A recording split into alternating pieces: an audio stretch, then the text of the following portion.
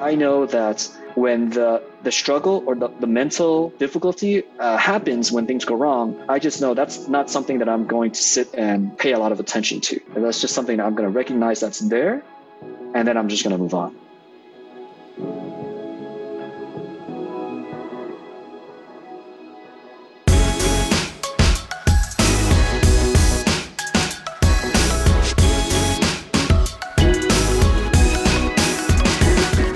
What's up, everyone? Welcome to another episode of The Artist of Data Science. Be sure to follow the show on Instagram at The Artist of Data Science and on Twitter at Artists of Data. I'll be sharing awesome tips and wisdom on data science as well as clips from the show. Join the free open mastermind Slack channel by going to bit.ly/Artists of Data Science, where I'll keep you updated on bi-weekly open office hours that I'll be hosting for the community. I'm your host, Harpreet Sahota. Let's ride this beat out into another awesome episode.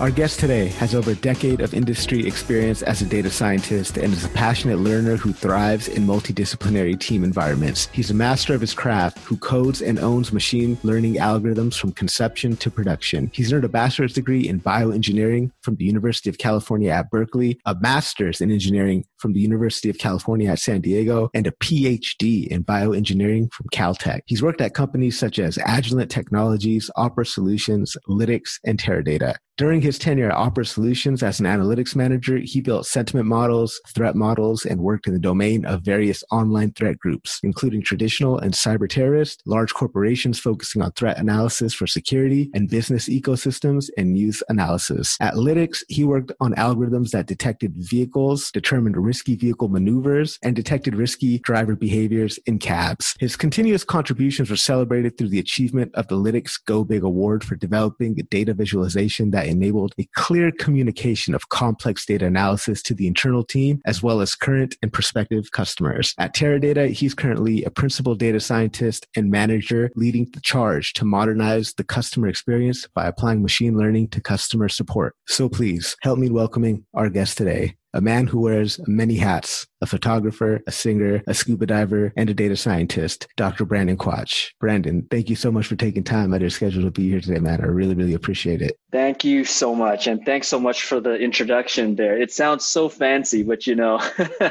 I was doing these things so early on that it wasn't nearly what you would do if you were to do them today, right? Like threat analysis. Back then, it was just simple keywords. It was simple Bayesian. Like if I see this word more than 50 times, then, hey, maybe that, according to the data, that would lead to maybe a threatening situation, things like that, and then the field has moved on so far since then. But it's interesting that it sounds so fancy when you say it now, but back then working on it, it was just us trying to figure out like, oh, we got this data. What are we supposed to be doing with this? And starting out with the basics. I just want to say that the things that I express on this show are just my personal opinions, and this is just an interview happening between me and this program. And it doesn't represent any organization that I'm currently employed by or any organizations that I previously was employed by or any groups for that matter.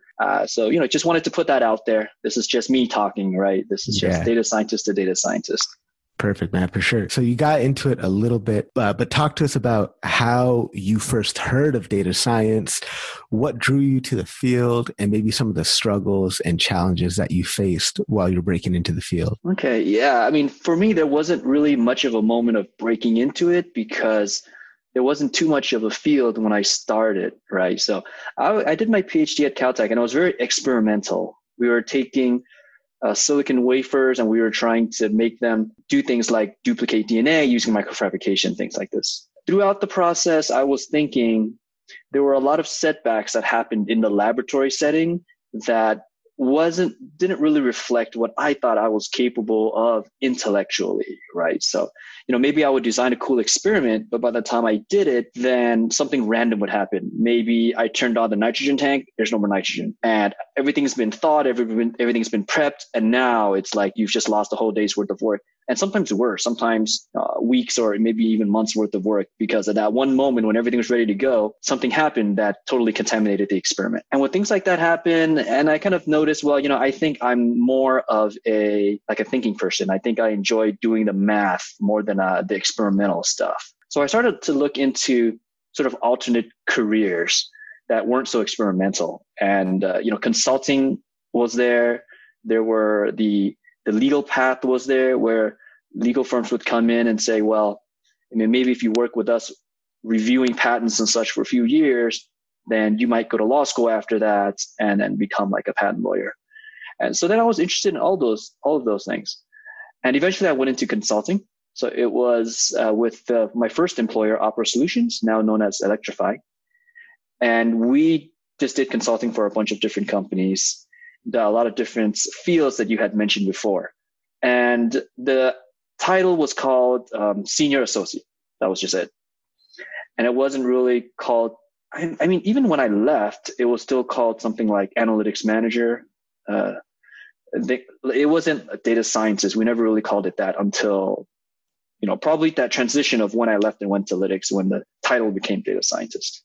So what were, along the way, obtaining all these awesome academic credentials that you've had, what were some of the struggles and challenges you faced during that time? Yeah. So I separate out my academic life and my sort of working life, although they don't really separate all that much, but because in my mind, I think of them as separate environments and doing separate things. So a lot of the difficulties in my academic life had to deal with the fact that, you make this commitment when you do the PhD. It's going to be like around 5, maybe even 7 years.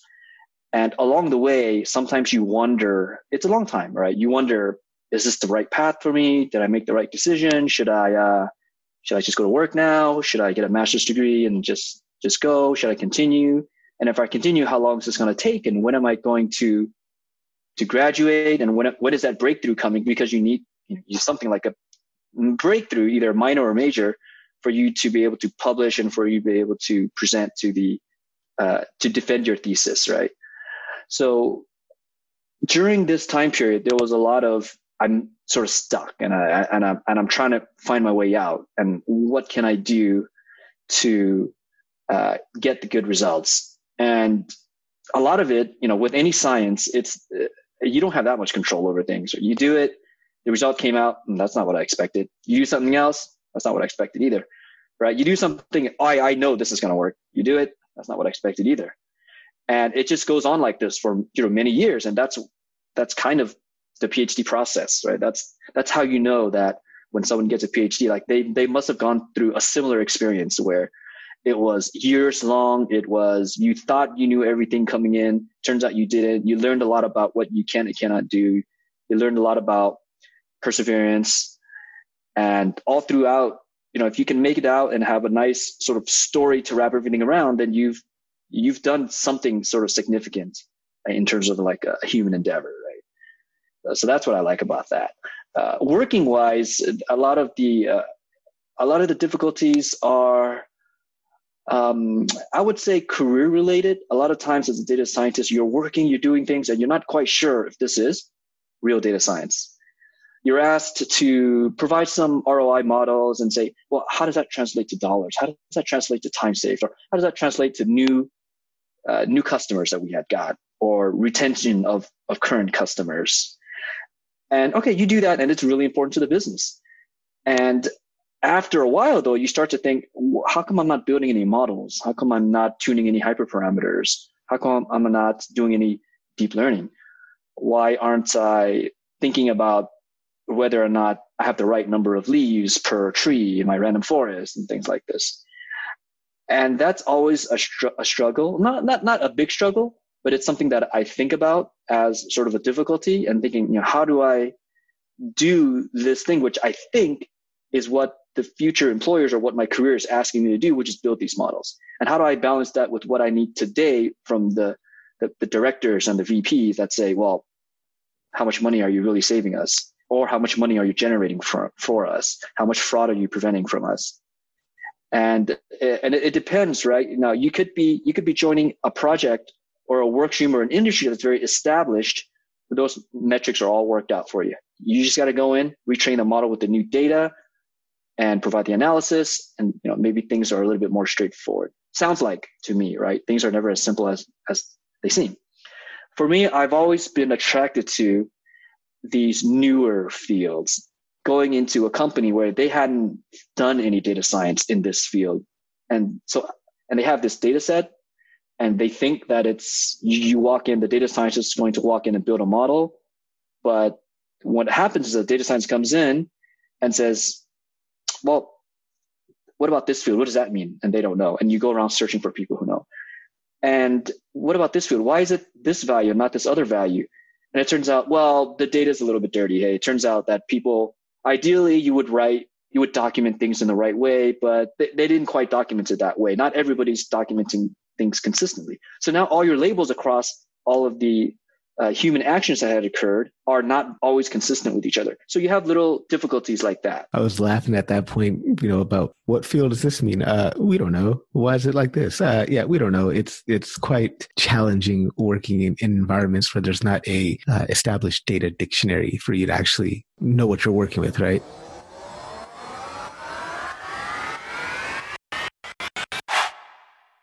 Are you an aspiring data scientist struggling to break into the field? Well, then check out dsdj.co/artists to reserve your spot for a free informational webinar on how you can break into the field. That's going to be filled with amazing tips that are specifically designed to help you land your first job. Check it out. dsdj.co/artists. So you mentioned all this cool new stuff that you want to be working on. Where do you see the field headed in the next, say, 2 to 5 years? Yeah, I've thought about that a lot, and I'm not really sure myself, because 2 to 5 years ago, everyone was saying that this automation was going to come in, that this building the models were going to build themselves. They were going to tune themselves and all this. And it made sense to me. A lot of the things that I was doing did seem pretty simple. You would build a couple of models, you would choose, you would optimize in this way, you would choose this, you would do this parameter searches. And yeah, you could, I was automating them too, right? I was writing scripts that would automate all this kinds of stuff. And I thought, yeah, this has probably got legs and this is going to happen. And so for the last 2 to 3 years, I was thinking the next 2 to 3 years was going to be about automation, and that the data scientists would be akin to a modern, let's say, mechanical engineer who might have done studies in how to, like in fluid dynamics, right? In how to model fluids and what's the pressure and velocity at every point along this swing. But they have software for that. You do the simulation and you're like, well, now I've got the software. So you're thinking, does that mean I don't need the engineer because the software did it automatically? I think we're going to get to that phase. But the strange thing to me is that I've gotten the impression that that phase is coming, very quickly for the last couple of years. So now, here I am, right? Fast forward 2 years, and it's kind of here. I've seen it here and there, but I'm still using Python. I'm still coding things myself. And so I think that's what's going to continue to happen in the next few years, 2 to 5 years. That being said, maybe the time will come when a lot of these efforts to automate things come into play. And as I mentioned before, it depends on the industry and the problem you're working on. In my career path, since I've always been working on new problems, I don't see it impacting as much, but I'm trying it, right? And some of the employers that I'm working for, they themselves are trying to build and have built these kinds of things. And I'm trying to use them as well. And I'm providing feedback on the features that have been developed. And, what does it mean to work on a real data science project where ROI is expected to happen, and not just kind of a research thing. Can we automate away human judgment and human creativity for problem solving? Do you see that ever happening? I don't think that's ever going to happen. I think the issue is more of people who are thinking of automating things. If they're not practicing data sciences and haven't been building models on the ground level, they may not know about all of the human reasoning and intuition that goes into data science, right? They may, if you ask the data science, well, what did you do? They might just describe it very mechanically. First, I took the data. Then I did some cleaning. From there, I chose which variables might work the best. And I have a little algorithm for that. Then I got this model. Then I tried a couple different models. And then maybe we combine the models together. Or maybe it's a machine vision thing. I took the images. And then I had to do some filtering on the images. Maybe I did some noise reduction. Maybe I kept it raw. Maybe I shifted it into a different vector space. Maybe I kept it in the original. Maybe we did some sampling and some resizing. That sounds all very automatable, right? What I just said, I can write a program for that. And that, because that's how we describe it. And so then other people would think, oh yeah, that's it. I can write a program for that.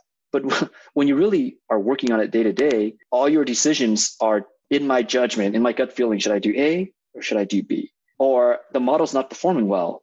And it could be 10 reasons or 20 reasons. Which reason should I do first? Because I only have time to look into 2. So it's a lot of decisions like that. And then you got to think about, okay, I see some result here. I looked into this reason.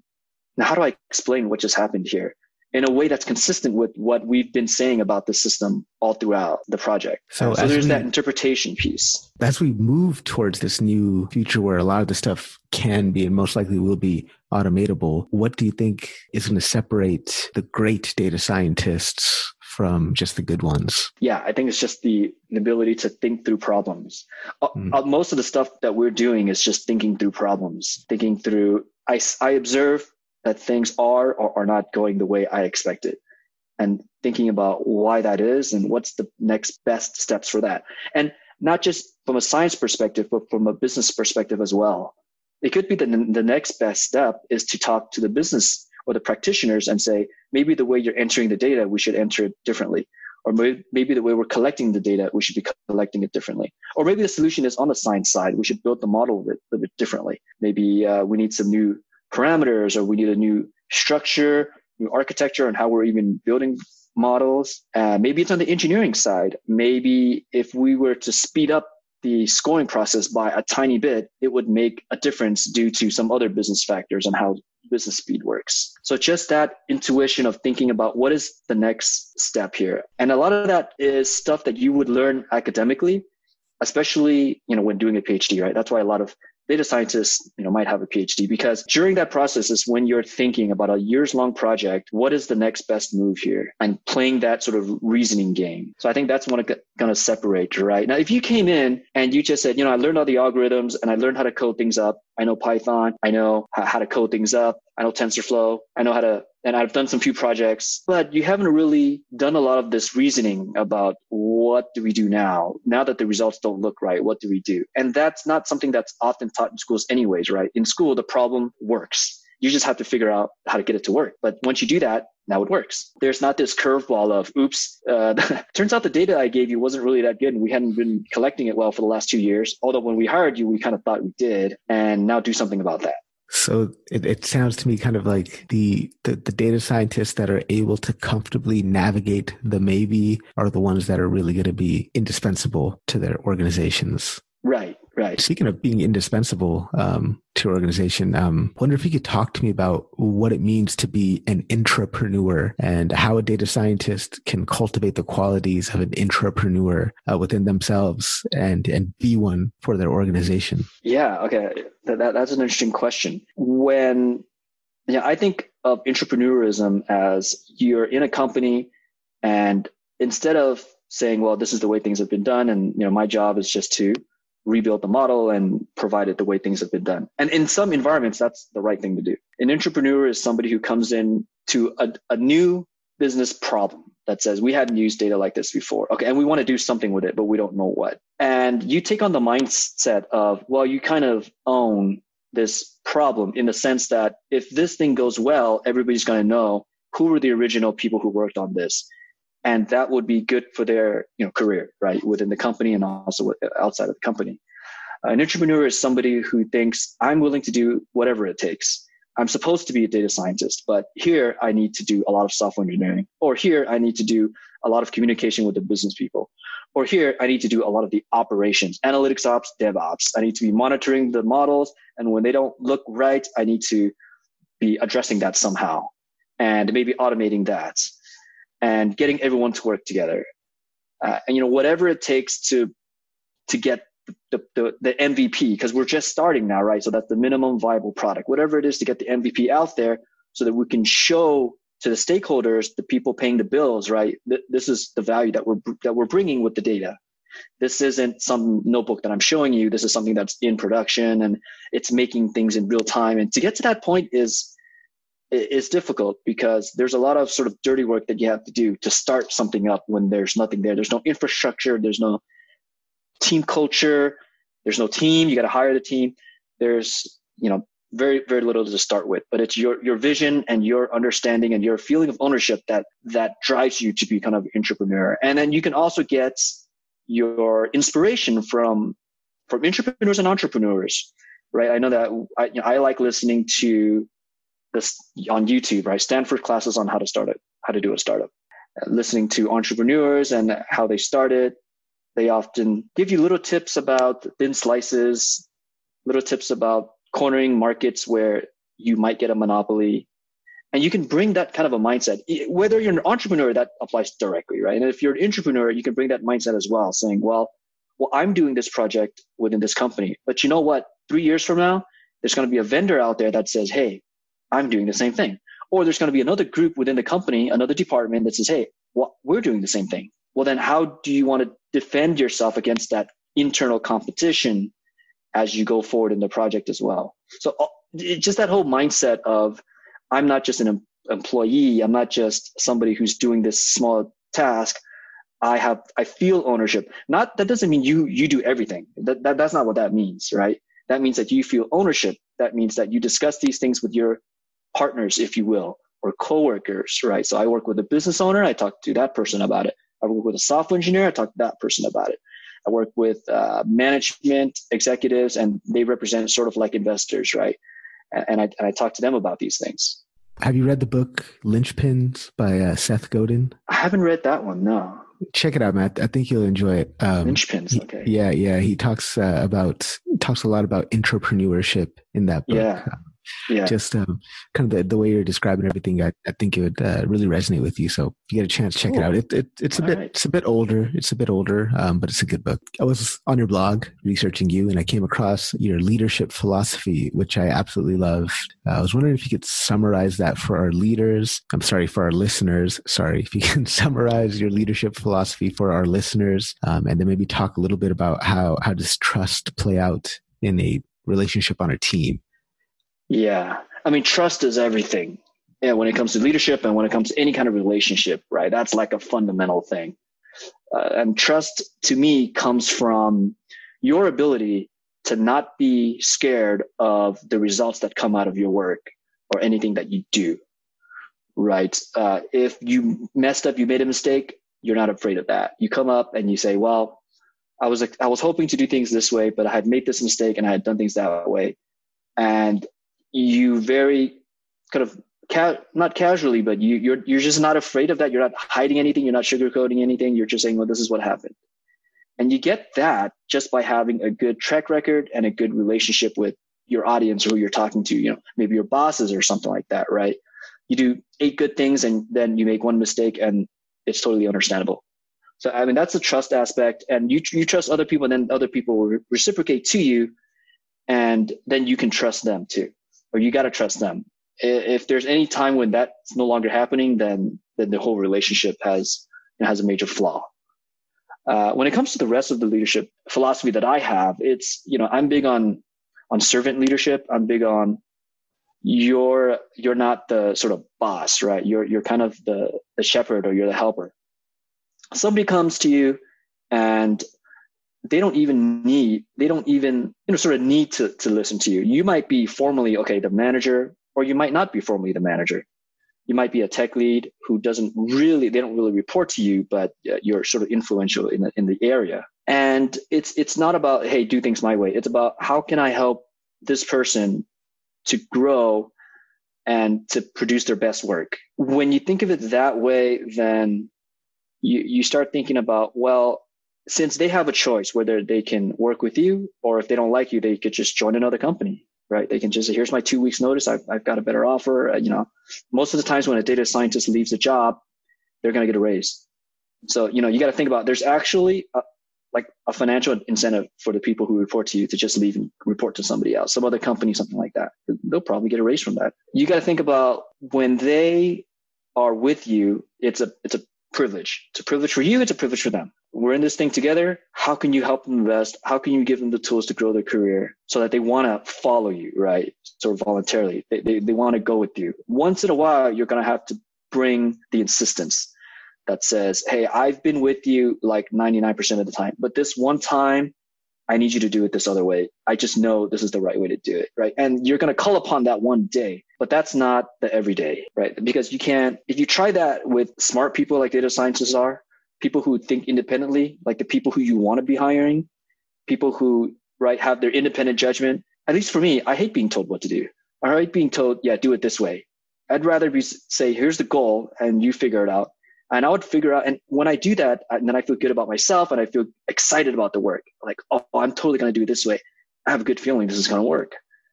You want to give people that feeling too, so that they then become excited. Now, another thing I talk about in terms of my leadership philosophy is about how people can judge you later on, right? Because as you go along in your career, then I'm now in the position of people that I had formerly looked up to, and I have an appreciation for what they had done. And I want the same thing from the people who follow me now or who I lead now, right? Because right now they may say, oh, this person's got more years of experience or what have you. And that's why I'm listening to this person's advice. But one day they're going to sort of grow up, so to speak. And when they're a manager in the future or a leader, executive in the future, they're going to be able to look back. And when that happens, that's not going to have any impact on me, sort of professionally. By then, I'll be at a different place, maybe, who knows, right? But it's just like a karma thing. I don't want them to look back and say, oh, that guy, that person that I reported to way back earlier in my career, I kind of lost touch with that person and maybe not in my life or maybe they are. But, I can judge them now. I can say, well, that leadership, that mentorship, the guidance that I received, it was either really good and helpful in these ways, but maybe it wasn't so good and helpful in other ways. And I would do it differently now that I'm in the same position. And for me, I just want that, even though it doesn't have an immediate effect on me. I want 5 years from now, 10 years from now, anybody who reports to me or anybody who chooses to listen to my advice and follow my guidance, that they would say, I'm really glad that happened and I'm going to pass it to the next person. Right. And most of that comes with just, that's what happened to me. I mean, I received good advice and I received good guidance. And, I feel it's sort of my job, my duty to pass that on to the next generation, so to speak. Beautiful, man. That's absolutely beautiful. You kind of want to be a multiplier of people, right? Like you want people who are reporting to you or working with you to become more after interacting with you, right? Definitely. So that's very, very beautifully put. Do you have any tips for, let's say, a newbie who joins a team? What could they do to start building trust with their newfound team members and leaders? Yeah. I think it's just you're a newbie, you're allowed to make mistakes. Now we're talking fresh. Are you saying new to the career or we're saying just new to the company? Let's say new to the career. New to the career, right? Yeah. Then you're allowed, you've got a lot of liberties, right? You're allowed to make mistakes. You're allowed to ask all sorts of questions. You just come out with the honesty and don't be afraid that you don't know as much as some of the more senior folks, right? Because that's totally expected.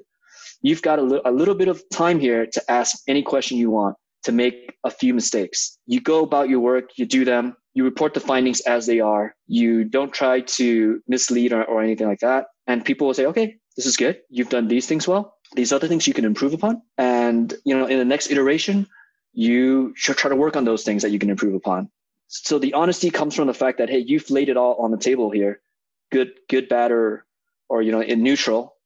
And people can see that you've done that. Now, if you come and on the flip side, you say, oh, the work that I had just done, it's perfect. It's great. No problems. And then, all right, great. And then 2 weeks later, maybe 4 weeks later, somebody else is in that part of the code or somebody else is using that or we're making business decisions on that. And then at that time, we find out something's wrong. Then we're going to go back and say, what just happened there? And did you know that there was this bug or did you know that there was overtraining? Did you know the model was weak in this area? And if you say, oh, I kind of knew, but I didn't think it was a big deal. Or if you say things that sound like, oh, you knew and you didn't tell us, it sounds like you maybe hid it from us. And you don't have to be afraid of that at all because that's something that you're allowed to do, early on, especially. The same rules apply later, throughout your whole career, of course, but especially early on, you have that flexibility. Awesome advice. Thank you. Kind of on that same blog post that I was reading of yours, and you touched on this a little bit.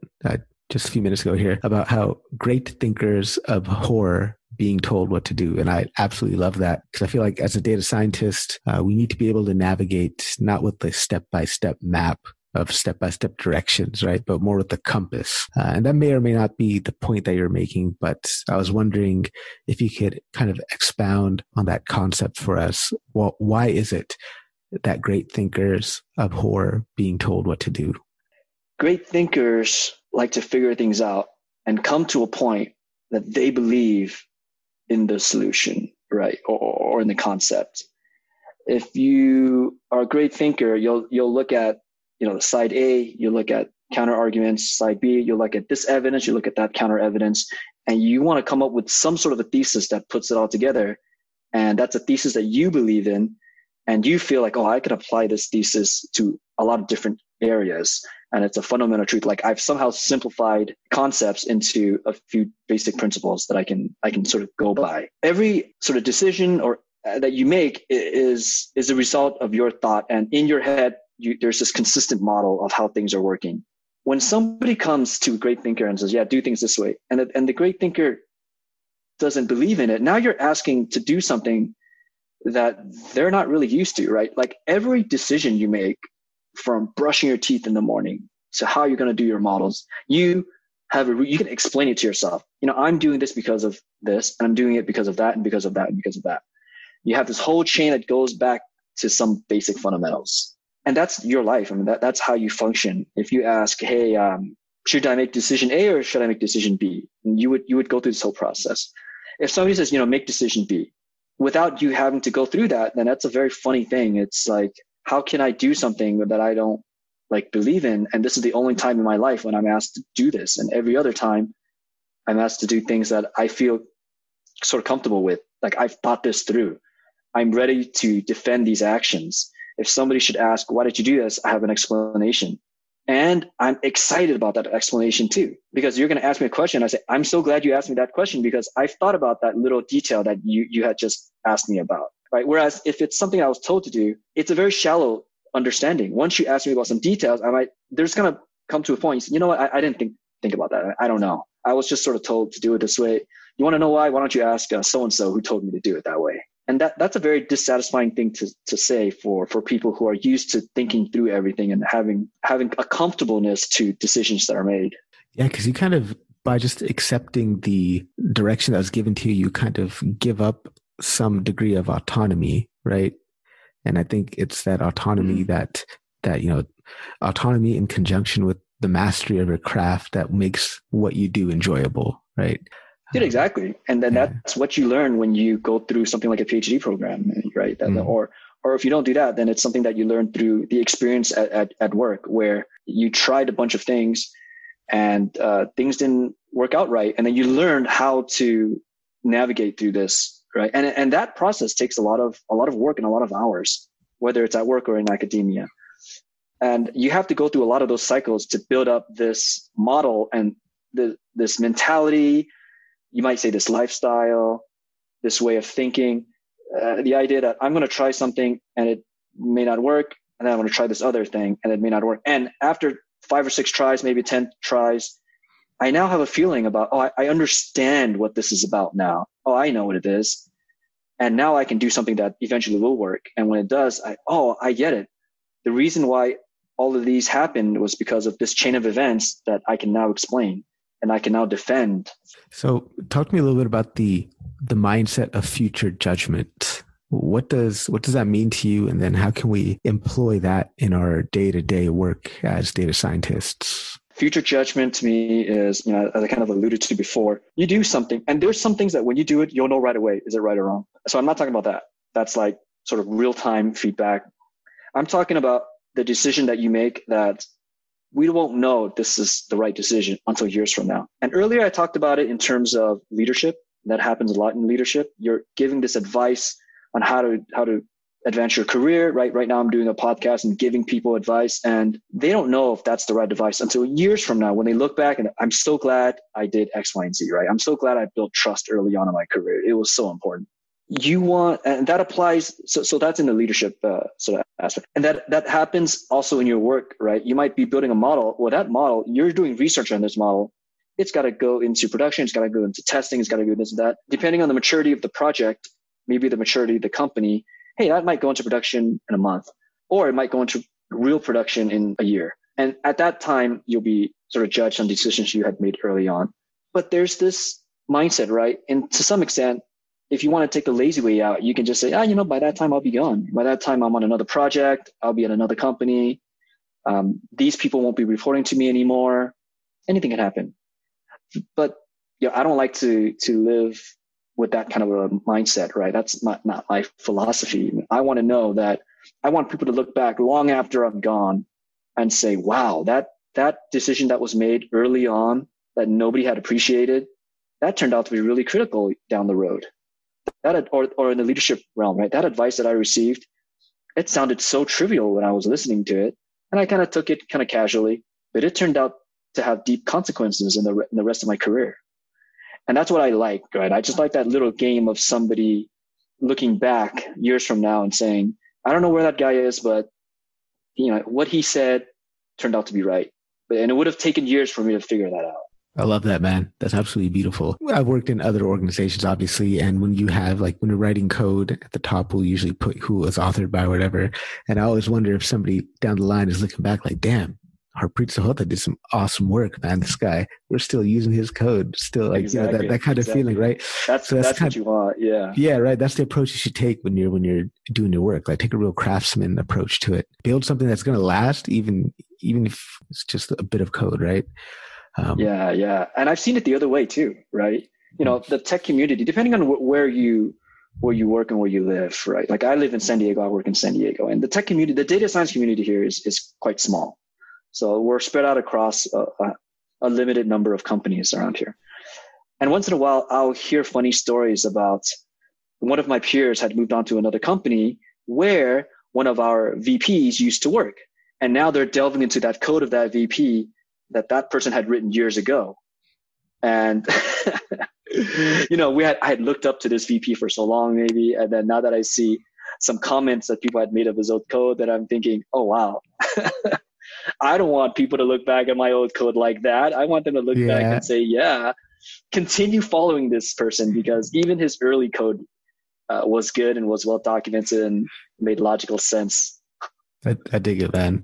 I dig it. So, kind of shifting gears a little bit here, how important is Agile and Scrum methodology for data science teams, and how have you noticed it play out for data science teams? Yeah, I think it's important, but I don't know if it's this grand shift in, like, this grand permanent shift in how we're going to do things going forward.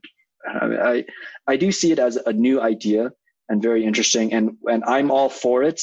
Before, when I first joined, I was unsure. Right, I wasn't that skeptical, but I was just unsure about, well, how's this going to work? Because normally, as a data scientist, as a scientist in general, you get a problem and you work on it, you do some research, and it's a very long process. And there's not this idea of, and at this, I couldn't describe to you, well, I want to do this, and then I want to do that, and then I'm going to do that. This is going to take this much time. This is going to take that much time. This is going to take this much time. And then you're going to get the result in a month or in 6 months, which a lot of the principles, I don't want to say the principles, because people can argue a lot about what the principles are. But I can say about the mechanics, right? The way that we're doing things. We're writing these Jira tickets. We're saying it should take this much time. We're estimating work. And then at the end of the sprints, we're presenting the work that we had done. So at first I was skeptical about that, because I was thinking, how could you know beforehand? You haven't even touched the data. Now we're talking about, I'm going to build a model in this amount of time. That doesn't sound right. But I've learned that, you could adjust for it. Well, I've learned a few. Okay, one is that you can adjust for it. Another is that if you want to be part of an integrated team, then the software engineers are definitely doing something similar. And so are you going to say, well, these group, the engineers, are going to do it this way using Agile, but the scientists, you can go ahead and do your research on the side? Or do you want to say everybody's doing Agile together, and that the scientists are going to adjust things as needed, but are still sort of part of the same process and part of the same team, part of the same standards? So that has benefits on its own. So I found that, it's not as bad as I thought. And, I think it works fine for an early stage a data science project, right? Which is what my most of my career is about, this early stage thing. We're trying to get an MVP out.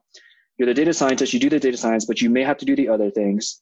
So everything can be broken down into Jira tickets. It works really well when you're trying to do a lot of engineering work. It may not work out so well when you're doing the science work, but you can make it work out, right? So you can write a ticket that says, I'm going to research this aspect of things, and I'm just going to spend 5 Jira points on it, for example.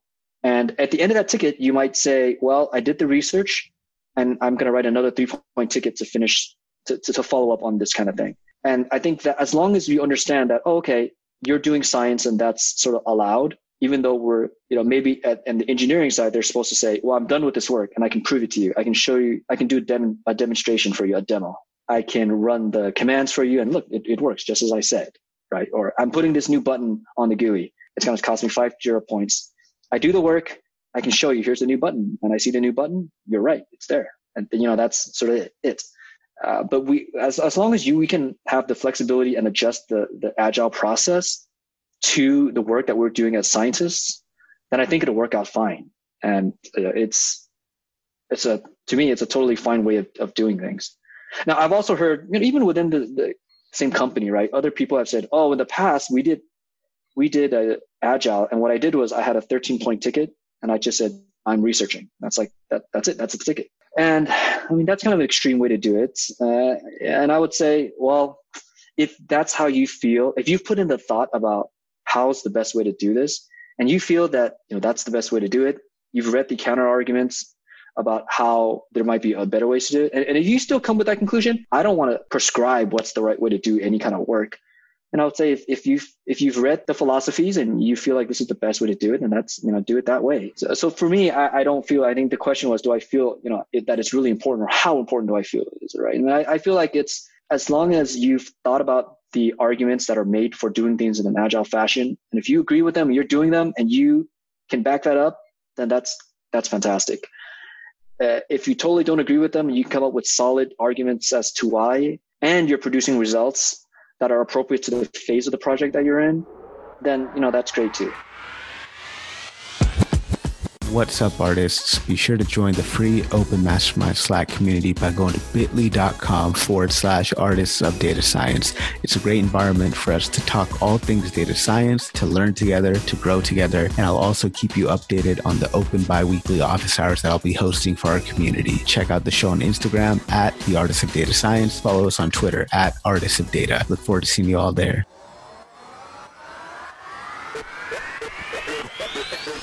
Shifting gears yet again, I was wondering if we could talk a little bit about grit, mindset, drive. What do these qualities mean to you? How do you think other data scientists can cultivate these qualities in themselves?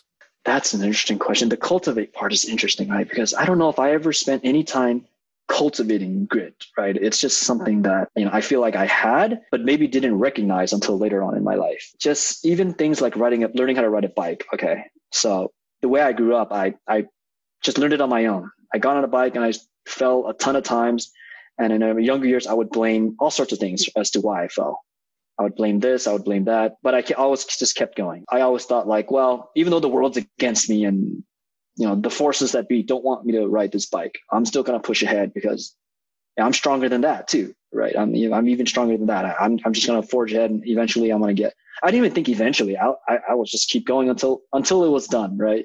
So that was just always something that I felt in me. And to me, that was just a natural way of doing things. I didn't put a label on it and I didn't know that it was called grit and that it would be helpful later on in my career until, it actually happened. My philosophy around that is I think if in all aspects of your life, you show grit, if you are willing to live with the setbacks, the pain and the work that's required in any endeavor, if you understand that life is not designed to help you, nor is it designed to hurt you, but you will feel hurt a lot and you will feel helped a little. And these things will happen. And if you just say, oh yeah, that's just a normal way of life. One thing that helped me is at one point earlier in my career, I forgot what it was specifically, but I think it was something like I was training a model and it didn't work out for like some ridiculous reason about, I don't know, maybe the segments of the population that was the most important ended up having the dirtiest data, something like that. I forgot what it was, right? And I went to the VP and I said, this totally sucks. And the segment that I need the most has the worst data. And, this is terrible. What bad luck I'm having. Then he just looked at me and he said, of course. I said, what do you mean? Of course? Like, this is just a chance. He said, no, of course. No, this is life is always like that. This is how life is. And his mindset of like, oh, just expect it to be like this was different for me. I felt, I came in as if I was the victim, right? Like, oh, look, I got bad luck. It happened to me. Whereas he said, no, of course, this, I wouldn't expect it to happen any other way. And, it harks back to earlier mentors that I had who had said the same thing about Murphy's Law and how anything that could go wrong, will go wrong. And that's just always the case. And I think they have that mentality that, oh, I'm about to do something that I think is simple. And I expect that everything's going to go wrong. And I know that when the struggle or the mental difficulty happens when things go wrong, I just know that's not something that I'm going to sit and pay a lot of attention to. And that's just something that I'm going to recognize that's there, and then I'm just going to move on. So there's a book I read called Search Inside Yourself. Chadame Mung, I think that was the author's name. He was a person from Google, and he went on to be an advocate for meditation of all things. And he talked about that, saying, don't feed the monsters, meaning there's going to be bad things that happen and thoughts that are repeating in your head all the time, which is very typical for a personality like I am, and probably a lot of data scientists are, where you do something bad and you just replay that bad moment all the time. And he said, well, if you have monsters and you feed them, they'll keep coming back because you're feeding the monsters. You don't feed them, they may not go away, but they'll be there and they're just there. And that's it. It's kind of, I don't know, it's like a Zen interpretation, or I don't know how to describe that, right? But, they're the monsters, they're there, and they're just there, that's it. So I think about that in terms of the difficulties that happen when you do a project, right? Okay, you got a setback and it totally bothers you and you hate it. And in the younger years, I would have said, I hate this. And I would have thought about, why do I hate it? And I thought about, woe is me. Why did that happen to me? Why is life always like this? And who designed this thing? Why is the world against it? But now I just see a difficult thing happen, and I don't feed the monsters. I don't think about it. I know it's there. I don't try to get rid of it. I don't try to push it away. It's there. I don't feed it. It's like my pet, right? It's just, we're in this together. Me, this bad luck that I have, some of this good luck, we're all in this together. And this is all part of it. This is to be expected. I love it, man. It reminds me a little bit of that quote. I think it was Einstein. The most important decision you can make is whether you live in a friendly universe or a hostile universe. Yeah. So I was wondering if you can share some advice or insight with people who might be dealing with the imposter syndrome. And I think you might have touched on that a little bit about not feeding the monster, but yeah. Oh man. Yeah. I think the imposter syndrome is something that you'll have all throughout. And it part depends, right? Some people, they feel very confident in themselves and they, I'm the hot shot, and maybe they are, right? Maybe they have a fancy title, or they part of a successful venture and they've got tens of millions of dollars, and they say, hey, I'm not an imposter. I'm the real thing here. But I think most of us are going to feel like, yeah, maybe I'm the imposter. I would say you talk with other people and you find out who else feels this way. You go to meetups, you find other data scientists in your area, you ask them about their experience, and you can measure yourself that way. In some sense, you're being more of a scientist by doing that. You're asking, hey, what do you do day to day? And I'm only spending this much time building models. Are you spending more time? Because I get the feeling that I'm not spending nearly enough time that I need to be spending more time, and that a real data scientist would be building models all day. And then they might surprise you and say, no, I'm doing the same thing you are. I'm building these reports and finding this ROI and BI stuff and finding averages and responding, putting out fires. Then you might feel, oh, wow, you're doing the same things I am. That sounds cool. And every time you find the real deal, and I always find them, and I always say, oh, that person, I think that person's doing the real thing. That's an actual data scientist over there. And then you get to talk to them and you may find out that they're not actually a data scientist. Or you learn that it depends on the field. That's something that I've recently been talking a lot more and paying a lot more attention about, right? somebody who might be in, let's say, machine vision. Now that's a field that there's tools, there's maybe a clear objective. You're going to do deep learning. You're probably going to do convolutional neural networks. You're going to do these in maybe GPUs, and it's all laid out there. And you do that, and then you feel good about yourself. Hey, I'm doing deep learning. I'm doing all this stuff. But if you're in a new project, the way I am, then you should be aware of that. Like, hey, not everybody, not every industry, not every project within a company is going to be that long and established thing. And it's okay. Like, it's also a career path. This whole thing about, well, I take part in new ventures within companies. I'm an entrepreneur. I'm a data scientist. That's a new thing. And that, I don't think that's being an imposter if you're not doing the classical stuff, right? Credit card fraud is classical. Customer churn is classical. What else might be, right? Recommendation engines are classical. And you might think that I got to be doing those things if I'm really a data scientist, right? So you think, that's true. If I'm in a company, in a project that's doing that, then sure, maybe I'm a real data scientist. But there's also, I'm in a company that is doing something totally different and is applying data science in a whole new way. Maybe in my case right now, it's to automate customer service. And how do we do that specific to this company that's different than the way the vendors are doing it, which is broader to all companies? So, a lot of up and coming data scientists, they have in their head that, we're just building models, doing all this crazy, cool technical stuff all day long. And they tend to focus on that, thinking that that's what really makes, a data scientist, which to a certain extent it does, right? But what is it that's really going to separate these up and coming data scientists from their competition in terms of soft skills? Okay, yeah, that's a great question. So first, I'll say a little bit about the question itself. You had mentioned people might think that building the models is a data science. And there's this funny gamification that when somebody comes to an interview, like I'm asking about the algorithm, right? Knowing full well that the algorithm, I'm spending, not as much time as, say, feature engineering or something else, right? But then I ask because we all feel that you should know about the algorithms if you're a data scientist. That's some sort of a requirement. So I'm part of the problem too, right? I asked about that, and I'm sure everybody asks about that. Any data science interview that you come in will ask about that. So that's just a comment on the question and how it's somehow required still that you know a lot about the algorithms and that would be all you talk about during interview, but that your real work is really about data cleaning and reporting.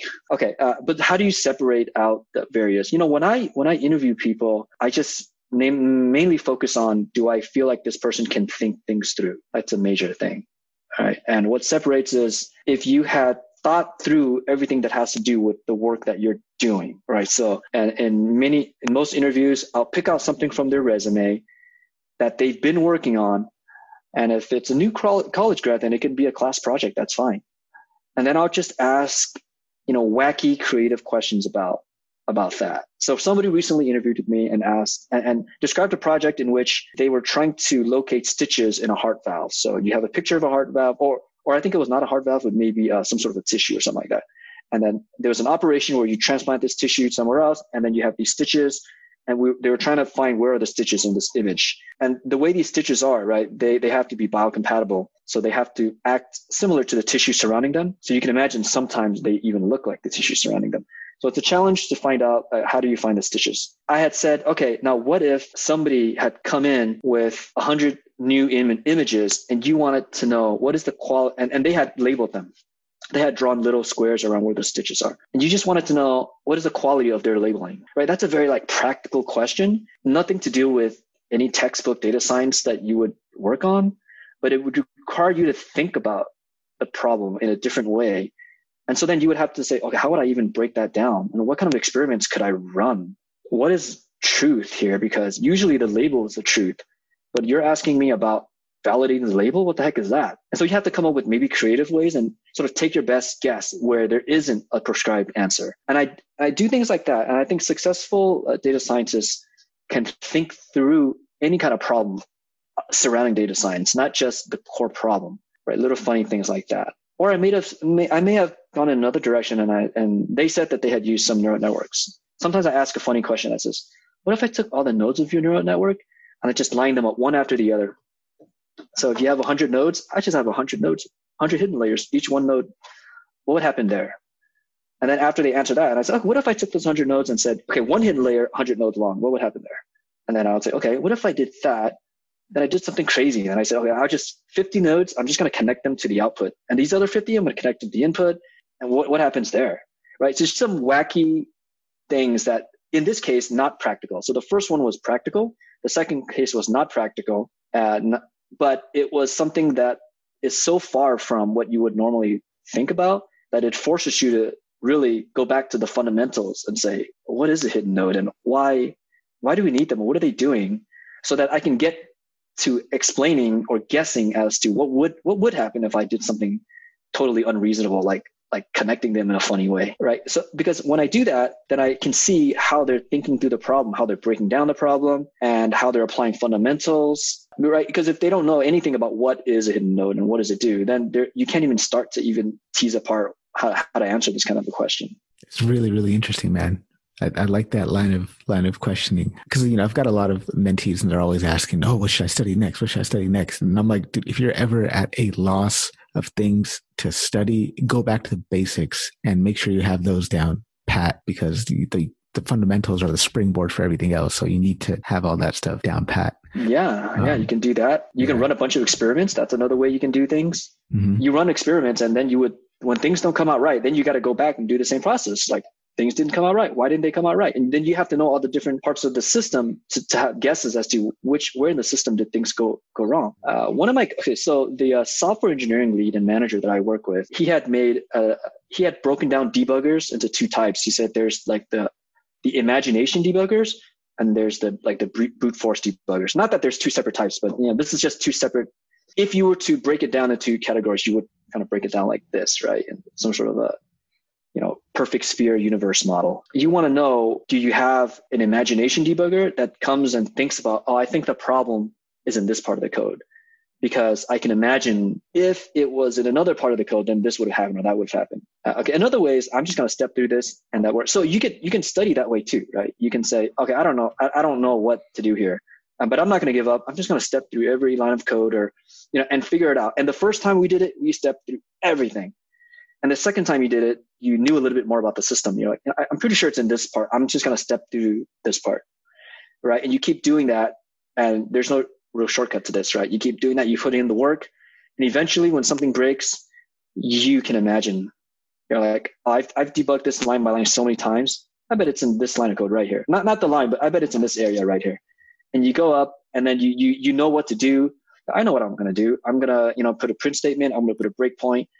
I'm going to engineer the code so that it's easier to find out what it's easier to sort of plug into, right? So instead of one function that does a bunch of stuff, I have different functions, and I can end the code here, I can end the code there.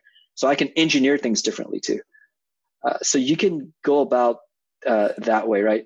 But going back to what should you do, right? You should learn how to think through code. How can you learn how to think through code? Well, either you have a built-in imagination, you can guess, and it's probably and you have gone through a lot of iterations of code, and you kind of understand the process of how to do that.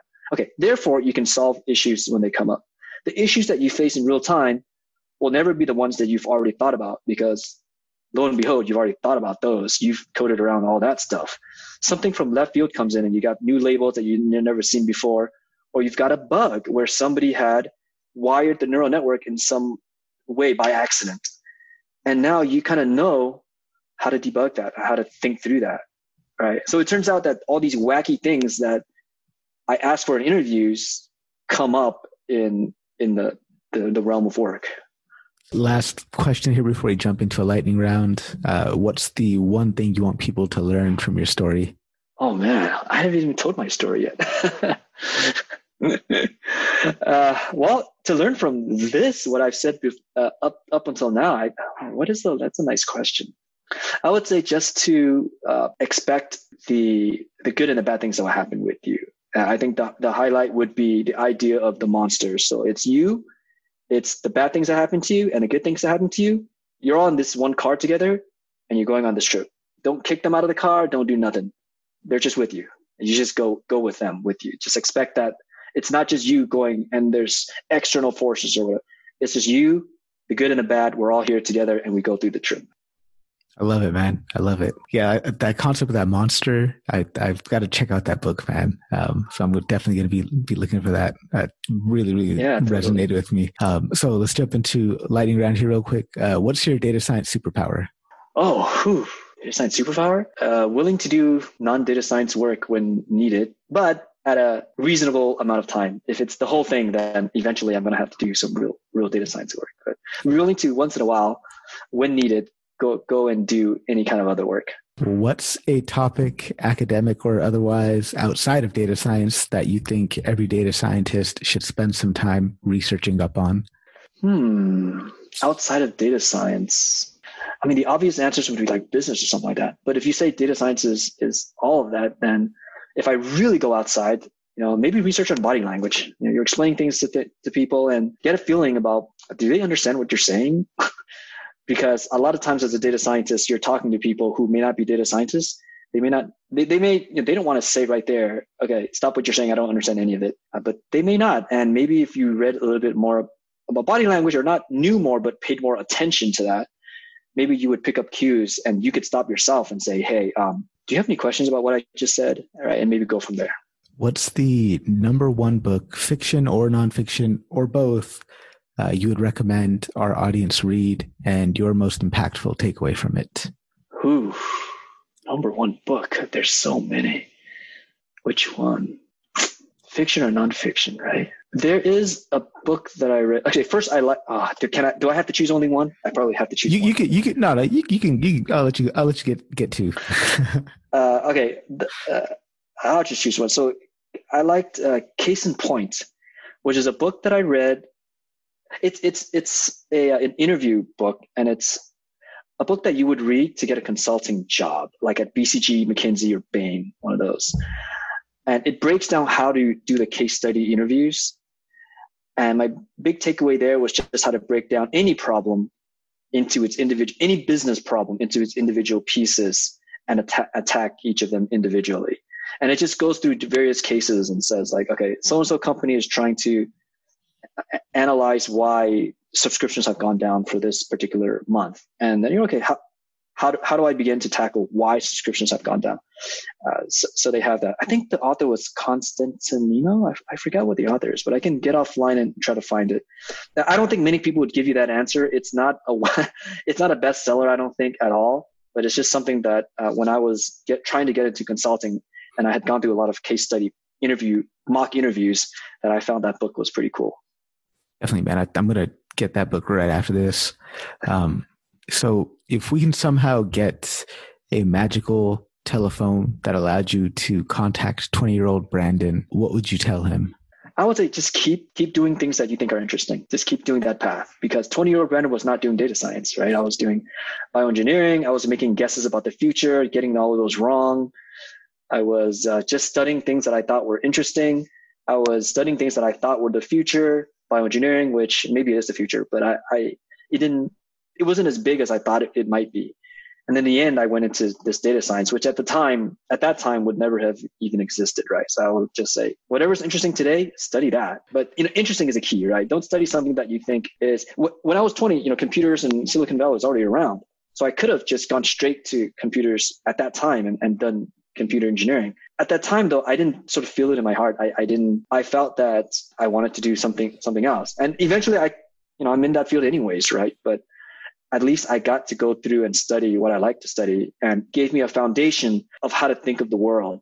Foundation meaning because I learned all sorts of stuff about how, how to solve biomechanical problems, or there's a sphere sitting on a ramp at 20 degrees, and at what speed is that sphere going to roll down this ramp, and how to do those calculations. And I just, even though it wasn't data science and it wasn't computer engineering, I could still use that skill set in the field that I'm doing now. And it also taught me how to enjoy things, right? Like, hey, enjoy this work and enjoy that work. But if from the get-go, I said, I'm in college, and at the time it was computer science, but today it might be data science. Hey, data science is, makes money. I'm going to do data science. And you do that for a little while, and then you say, what else makes money? This other thing makes money. I'm going to do that. And now all of your decisions are based on, hey, what makes money? And you're at sort of a disadvantage because you're competing with people who like this stuff and who enjoy this work. And, my guess is that those people would do better. Yeah, because you have to, in order to excel in anything, man, you got to operate out of that place of happiness and joy. That's when the growth in anything will occur, right? You're not facing any resistance. You're allowing yourself to thrive and blossom. So that's great advice. Um, Now, what's the best advice you've ever received? I mean, one thing that the first one that pops into my head is something that I repeat a lot is I went to a VP and I explained, here's the whole situation. And he said, you got to give options. Just come to me and say, option A, here's the pros and cons. Option B, here's the pros and cons. And here's option C. Which one do you want? And as I thought about that, and I think about what I see in the movies about how somebody might go up to the general and say, hey, general, a lot of stuff is happening in the field. I could do A or I could do B. Which one, where should I go? And the general would say, okay, you should do A. That's it. Then you go back and you execute A. I think that's something that I often tell people around me, and people are, it's just a nice way to interact with stakeholders, right? With business people, especially as a data scientist. And like any scientist, you want to go into the details and you want to go into the interesting bits and stuff. But what people really want to know is they want to make a decision. Hey, should it be A? Should it be? Should it be C? Should it be a combination? And what are the implications for each of those, right? What are the costs and what are the benefits? That's really, really good advice. What motivates you? What motivates me? Oh boy, what motivates? Oh, okay. What motivates me is the idea that I'm going to do something that I'm proud of myself, right? Not something that's, I hope somebody else likes, not something that I think somebody else would like. I do something that I say, hey, that's cool. Even if nobody else notices what this thing is, like, I'm so happy about the work that just happened here. And it all ties together, right? Hey, maybe it'll be 5 years until somebody realizes this was a good decision. But right now I'm happy with that. And for me, that's the nice thing. That's what motivates me at the individual level. Now, me as a leader, what motivates me is watching people grow, right? People who choose to follow me, watching them grow, making sure that they're getting all the advice they need, and that one day they're going to look back and say, and tell the story of how an early mentor, mentee, or manager, even basically an early leader that they had chosen to follow, how that person impacted their life in a positive way. And they might tell their kids, right? And their kids don't know me, but I have this thought in my head that, hey, one day they might do that. And, that would be cool. I love it, man. Especially the thing about doing something because you want to feel proud of doing it. I think that's definitely a driving force behind me creating this podcast. Like, I don't care who listens to it. I listen to my own fucking podcast because there's so many cool guests on here, and I learned so much from everybody that comes on my show. And it's something that I'm truly proud of making. And so, yeah, that really resonated with me. What song do you have on repeat right now?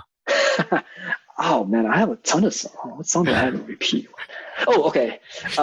Funnily enough, we're doing all this social distancing right now. From a Distance by Bette Midler. I have that on repeat because I'm trying to sort of keep. So Bette Midler, I think she also plays a role in one of the movies where she's trying to keep the troops entertained or what have you. So I'm trying to keep my troops entertained, my people entertained. And one idea that I thought of early on was I might try to sing a song for the group at one time if it gets to that point that they would need that. So I called up one of the people I work with and I said, hey, you want to do this song? If you do the guitar, I'll do the vocals. We'll try to do From a Distance because, social distancing from a distance, it kind of matches up, right? And then, so we have this little side project going on. I haven't decided if I'm going to do it yet because it's a big step to be singing in front of your group. But I figured, if we needed that uplifting or even that funny moment, right, where everybody's laughing at you because it went so terribly wrong or something. If we needed that, I have that in the tank and ready to use. It's in reserve. I hope this goes viral on LinkedIn. Awesome. I hope not. So how could people connect with you? Where could they find you? LinkedIn is a good place to find me. Just Brandon Quach. If you just say that with maybe Teradata or Lytics, then that would come up. Awesome, man. Well, Brandon, thank you so much for being so generous with your time and being on the show today. I think people are going to learn so much from everything that you've said today. So thank you. You're very welcome, and I sure hope they do. And if you hear any good feedback or even any negative feedback, feel free to send that my way. I'd love to hear about that. And we barely scratched the surface. It's we didn't get time to talk about a lot of things, but it was enjoyable. Hey, man. Well, Part two. We'll bring you back on for part two, man, for sure. Let's do that. I want it to be demand driven, right? So if Yeah. enough people say they want a part two, then we'll do a part two. I'm not going to force part two on anybody. Hey, we should do the part two just because we want to do it, man. There we go. Hey, that's there. You put it back on. You're right. Let's do part two. Put it in the archive, and one day when people say, "I want to see it," then we're going to say, "Oh, we already did it because we love this so much that we did it anyways." But since you want to see it, here it is. Right on, man. Well, look, man, thank you again for your time. Really appreciate it. No problem. Yeah, I appreciate it too. So awesome.